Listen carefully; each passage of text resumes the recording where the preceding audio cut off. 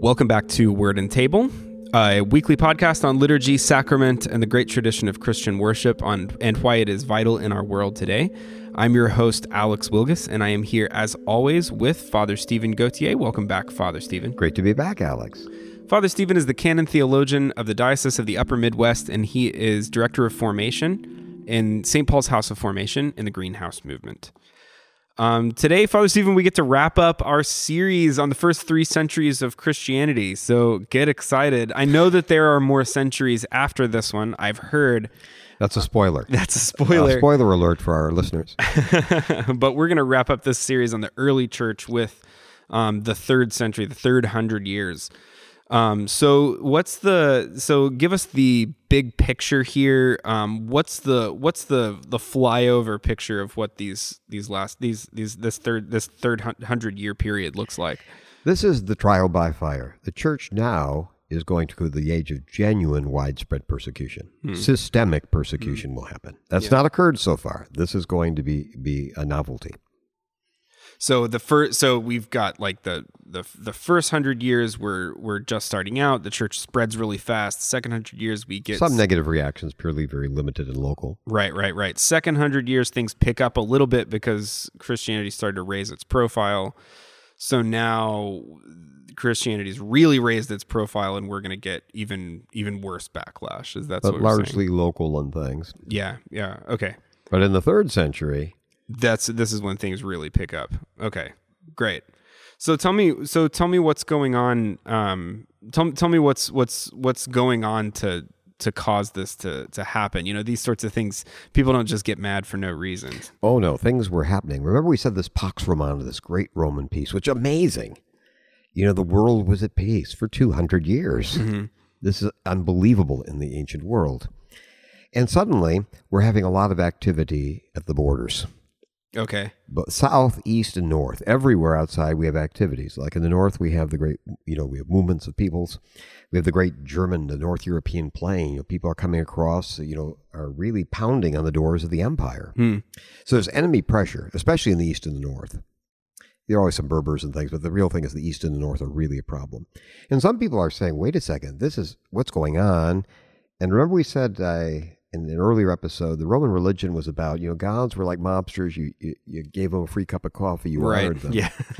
And saying that it's exactly, some people were actually blaming Christians for this. Got it. This is what happened. The gods take care of us. We were always victorious under the Roman gods. Yeah. Look what is happening to us. Yeah, and what are these antisocial people over here? Maybe they have something to do with it. Yeah. Augustine will actually write the City of God to make an argument why that's not true. Mm-hmm. Mm-hmm. He actually make the opposite argument. In the next century, he's going to make the argument. So it's your fault? It's actually, if God is displeased, it's because you're persecuting Christians. Okay. But the next thing is they're perceived. Now, apart from that, whether you believe in the gods or not, as some people didn't particularly, is they would say, we need unity now. Mm-hmm. We don't need anything that's going to divide us. We're really under assault. This is the time for all of us to draw together. Mm-hmm. Just practically speaking. To be Romans. We've got to really focus on what makes us Romans. Yeah. And holding us together. And the trouble is you guys are all about division. Yeah. That thing. And the third, what didn't help was this was actually the 1,000th anniversary of the founding of Rome. Okay, so in the exact middle of the century, 248 AD is the founding, is the 1,000th anniversary. Wow! And so people are celebrating 1,000 years of the empire of Rome. We have the Republic and then the empire. Sure. But think of it this way. This is sort of a Roman version of make Rome great again. Yeah. Yeah, exactly. Is we need to go back to, what are the things that made us great? Yeah. How are we getting lost now? How come people are attacking us everywhere and we seem to be losing battles and things? Right. Maybe we need to go back to those virtues that made us Romans to begin with. So it's sort of a backward-looking revival movement. I see. Of Roman values. Yeah. Okay. So this is the road to a more systematic persecution. Oh, yes. Okay. And the first is going to be at the very turn of the century, the very beginning of the century. We have a prohibition to convert to Judaism or Christianity. Okay. There are too many Christians, how can we minimize? Say, just stop where you are. Stop converting people. Okay, so you can be a Christian, but no one You can can't proselytize. start being a Christian. Yeah. Okay. And that's very common in many places with the first step of persecution, saying, well, you can keep your faith, but you can't Yeah. convert, you can't proselytize. Sure. Yeah, that sounds Then, really- right around the time we're celebrating the 1,000th year of the anniversary of the empire, the Emperor Decius decides for the first time, talk about systematic, every Roman must sacrifice to the gods and must have documentary evidence of having done so. Okay, so this is kind of an acid test. This is an acid test. There's no getting around this, Yeah. being in the right place. If you, you just missed me that day. Yeah. Everyone has, it's like having a driver's license. Everybody has to have a paper called libellus, a little piece of paper, which is an official document that you have, in fact, worshipped the emperor. I see. Okay, got You've it. offered the god, rather worshipped the gods. And so this really caused a crisis in the church. This is hard because this is hard to get around. So this is a little bit like your birth certificate or something. Like this is an official document. Official document. Okay, yeah. And there are they had three different ways you could go. The worst could be, they tried to make it easy. They tried to make compliance relatively easy. Mm-hmm. Because they're trying, here's what they did. The first thing is, theoretically, you're supposed to actually participate in a sacrifice. Yeah. That's unthinkable for a Christian. The other thing is just throw a handful of incense Okay. on the altar. Right. As opposed to sacrificing an animal, things. Sure. That'll be good enough. Or another thing to help, here's what it can do. Look, give me some money. I'll give you a certificate saying you did this. Uh-huh. Yeah. Because it'll still show compliance, and the idea that people would stop being so publicly non-compliant. Sure. So this was our first systematic, and this caused some real divisions in the church. Yeah, because the church said you can't do any of those things. Any of right? those things. Yeah. And the question would be, a lot of Christians in the middle of persecution were frightened. Right. And they gave in, and then they wanted to come back to the church, and there'd be a real break in the church Sure. over what do you do with these people? Right. So that's where we get The Donatist Cyprian and the Cyprian Donatists and yes. yeah. Okay. Yeah. We've been over that. So what happens? How does this go for the Romans? What really happens, to make a long story short, it's a very happy story, is the whole idea is that everyone saw in the ancient world religion was a unifying force. Its main purpose was what kept a society together. Mm-hmm. Like we think of law codes and things. Like Sure. Americans would think of the Constitution and things, what makes us Americans, what keeps us together as a country. Yeah. And people saw religion as playing that role. And so the main purpose of religion was to keep us together. Well, it becomes clear the Christians, after going through this huge, they had some others, we haven't mentioned Valerian, for example, but all about the same time, it becomes very clear that the Christians aren't going anywhere. Mm-hmm. And that means, wait a second, we can't get rid of them, but we have to have one religion. This is actually just going to lead to Constantine. Well, maybe Christians need to be that religion. Oh, right. Okay. If it's got to be one. So if there's a vacuum here, then maybe Christianity can step into That's what's it. actually ultimately going to happen, pretty Yeah. much. Is Constantine, we have the story, his conversion, but one of the things that really moved people was, look, we have to have unity. Religion does that, and maybe the answer is we need to switch. Right. And if this horses. If this paganism thing is just not working out. That's not going to work. Yeah. That's eventually what's going to happen. So actually, we have an edict of toleration shortly thereafter. It shows you that basically for the next 40 years, we're going to have, with one exception, with Aurelian very briefly, he said maybe we could do something sort of like Christianity light. Okay. So he came up with, why don't we have the Sol Invictus, the unconquered sun, is sort of monotheism. Okay, I see. Maybe I what see. they really want, but we don't have all the Christian stuff. It didn't work. Okay. It was I an see. abject failure. So take some of the strengths of Christian Think of a really worldview. bad sequel. Or like the off-brand version. Yes. Okay. But that didn't last at all. That was just a tired attempt. So basically, we have from Gallian, from 260 now to the end of the century, we basically have toleration with a very brief interlude. Mm-hmm. We have, when Diocletian comes, he will try the very last persecution. Mm. And that'll end it, essentially. That's the final persecution of the Christians ends in 305, because now it's very clear they're not going anywhere. There's no support for this.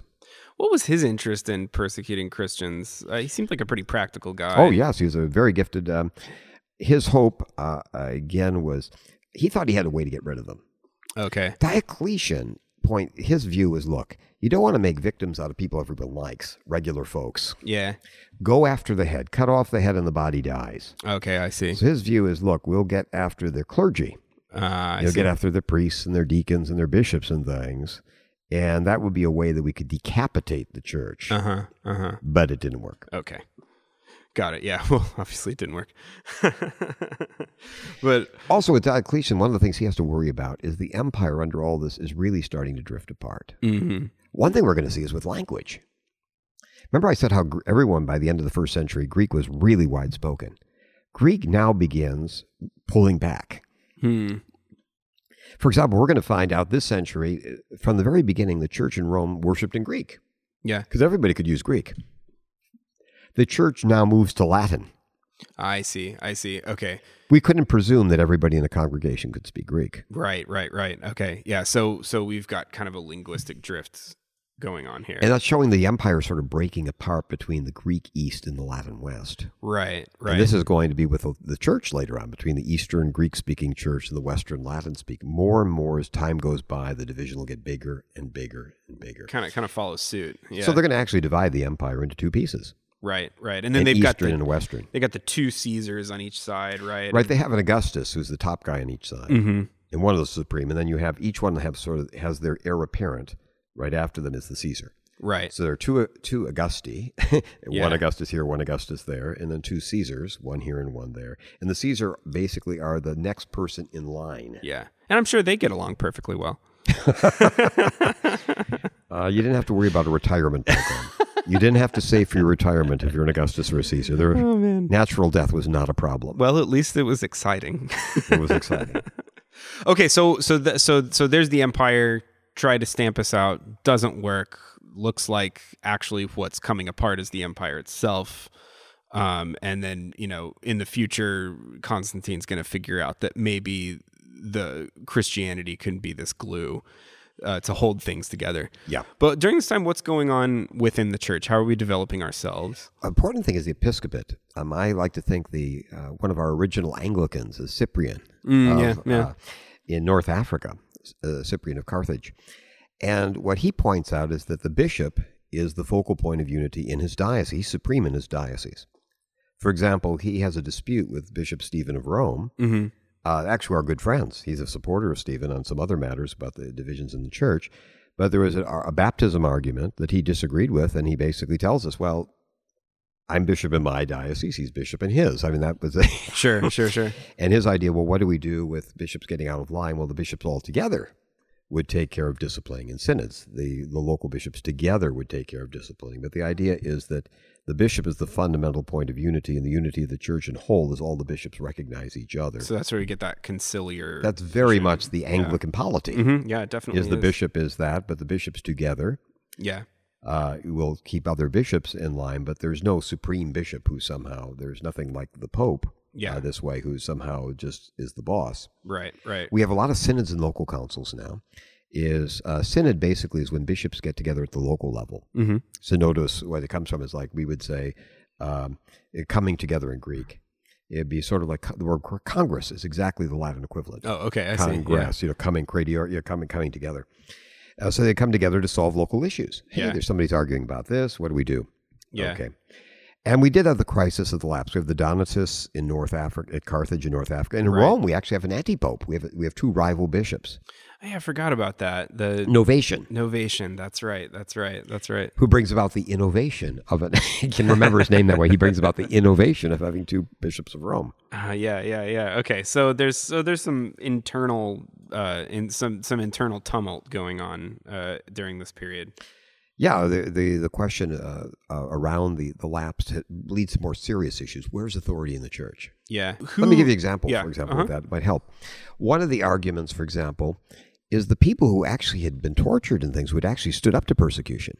They often felt that they should have the ultimate decision on this. Right. Like I went through it, so actually they would be for having mercy. I'm willing to forgive. Why can't you just let them back? Right. In? So I went through it, so I'm the person who should be able to tell. But I should be able to tell. So they often were claiming a special status as opposed to the regular church authority. I see. Okay. But Cyprian then is going to side with the actual succession of the apostles. Yeah, I see. I see. Okay, so on our last episode about the 2nd century, we talked about how Christians are starting to we're starting to get Christians among the elites and the intelligentsia, people who could write and speak well. I'm assuming this continues into the 3rd century. Oh yes. So who've we got stepping up? The great most of the ones people will recognize are going to come in the next 2 centuries in the golden age of the fathers. But we have one of the most amazing people in the entire ancient world is Origen. Right. We haven't done an episode on Origen yet, have we? We need to give him his own episode. Yeah, this we really man do. is so important to the history of the church. One of the greatest thinkers of the ancient world. He wrote a lot too, Oh didn't he? my word! I don't know how he ate. The guy never stopped writing, and he wrote good stuff. Yeah. He wrote elaborate commentaries on the Old Testament. It's like and there's things. there's a new there's a musical that everybody likes about Alexander Hamilton right now, and there's a song in it called "Writing Like You're Running Out of Time." Okay. So it makes me think about Origen actually, because that guy wrote. He never stopped writing, and he's amazing. Yeah. He's truly. Now later on, he actually goes over the edge theologically. Yeah. In several things. Yeah. We'll talk about that in a separate episode. But while he was Orthodox, which was most of his life, and his stuff was so valuable, it continued to be deeply honored. Actually, he was only condemned later on after his death. Right. Yeah, that's right. It wasn't during his life. But a few things that lead towards universalism and things caused some pre-existing souls, that kind of thing. Some of the thoughts that were buried in there were a problem later on. But again, this is a man not to miss, and he's had a very important role in Christian exegesis of the Bible. Right. Okay. Clearly, you have to know that to know anything about how Christians look at the Bible, you have to know Origen. Sure.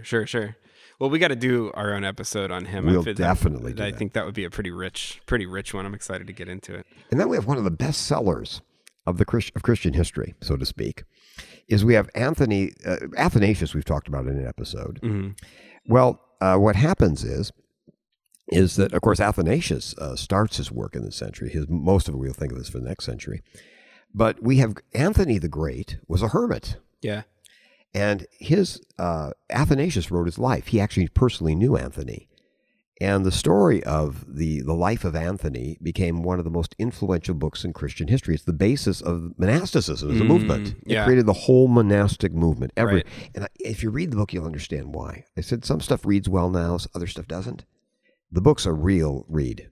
Okay. So read Life of St. Anthony. Yeah, you'll like it. Athanasius. You can see why, but a lot of people were profoundly affected by that book. So Life of Anthony. These are also guys too that are, I think I've said this before in previous episodes, but one thing about these figures is that they're also, as they're writing, they are also incredibly involved in what's happening in the church, right? I mean, like it strikes me how, Athanasius plays such an important political role, but at the same time, he has the time to write, all these amazing works. So, well, writing is how you become effective. Right. Yeah. Yeah, it's an amazing time. And what we're going to see as the church moves on, it's interesting. One of the reasons patristic theology and things is so unique is we're going to find ordinarily, this isn't the case but in our next centuries we'll find out, is the chief theologians are bishops. Right, yeah. Who are actually in pastoral. They were not administrative officers. Bishops were actually involved in pastoral work too. They were really the pastors of their flock. Mm-hmm. And so it really has a sense that theology is certainly informed by that experience. Sure. To me, in a very profound way. I really love that whole patristic feel of pastoral theology. Yeah. Of people out there in the work. Later on, what will happen, we'll see that with Gregory the Great. We make sort of a transition into the monk being the theologian. I see. And then Martin Luther gave this perfect, because he was a monk first and then became the Bishop of Rome, but he's a monk. But we'll see monks sort of take over. Martin Luther was a monk. Yeah, then he transitions. Yeah, he's a professor too. And so we started the transformation to the academy. I see. Okay, yeah. So theologians and the theology written in each period is going to be affected by that. Okay. Pelikan, in his History of Christian Doctrine, does a beautiful thing saying, knowing that the basic flavors of the first period is who's doing the theology. a theology, a pastoral theology of bishops, Yeah. a theology of intellectual monks, or a theology of the academy. Right. So in the 3rd century, we've got pastors doing theology. Yeah. Well, especially we're about to go into the 4th century. We're really going to big time have pastors doing theology. Sure. Okay. Origen wasn't primarily a pastor, but the great writers of the next century will be. Got it. We're moving that direction. So end of the 3rd century, we've basically got the Rome has its last shot at trying to get rid of this new religion. Doesn't work. Paganism can't hold. And so we've basically got the situation that the church, like, we're here to stay. Everyone knows by the end we're here to stay. Again, it's half-hearted. Diocletian, it was very sad. He tried to cut the head off, so we have some dramatic martyrdoms, but it wasn't like earlier, and that's really the unserious one. We have Julian the Apostate later, but that was almost a comic episode. Okay. The idea you could restore paganism at that time, everyone said, you are kidding. Sure. It didn't work. Yeah. He's kind of a poser. Some of those movies, you try to take back old movies. Why do you take one that's really didn't work very well the first run? Yeah. And try and reboot it. Yeah. Okay, great. Well, anything else you have for us on the 3rd century? It's going to come to that's going to bring our series to a close. Right, a dramatic change. Mm-hmm. Because now we're going from being outsiders to how do we deal with a hostile world outside, where the dangers from outside is what happens when we bring the outside in. Our differences are going to be very different. We're now going to be coterminous. Yeah. With empire, and that means we're going to have new challenges. But it's also going to give us the luxury to really dig down into our theology. Yeah. Because we can now meet, the whole church can get together. We used to have synods, local synods. Now with the empire, the whole church can gather together in council, or at least significant portions of it. Yeah, you can get a lot more done. A lot more done.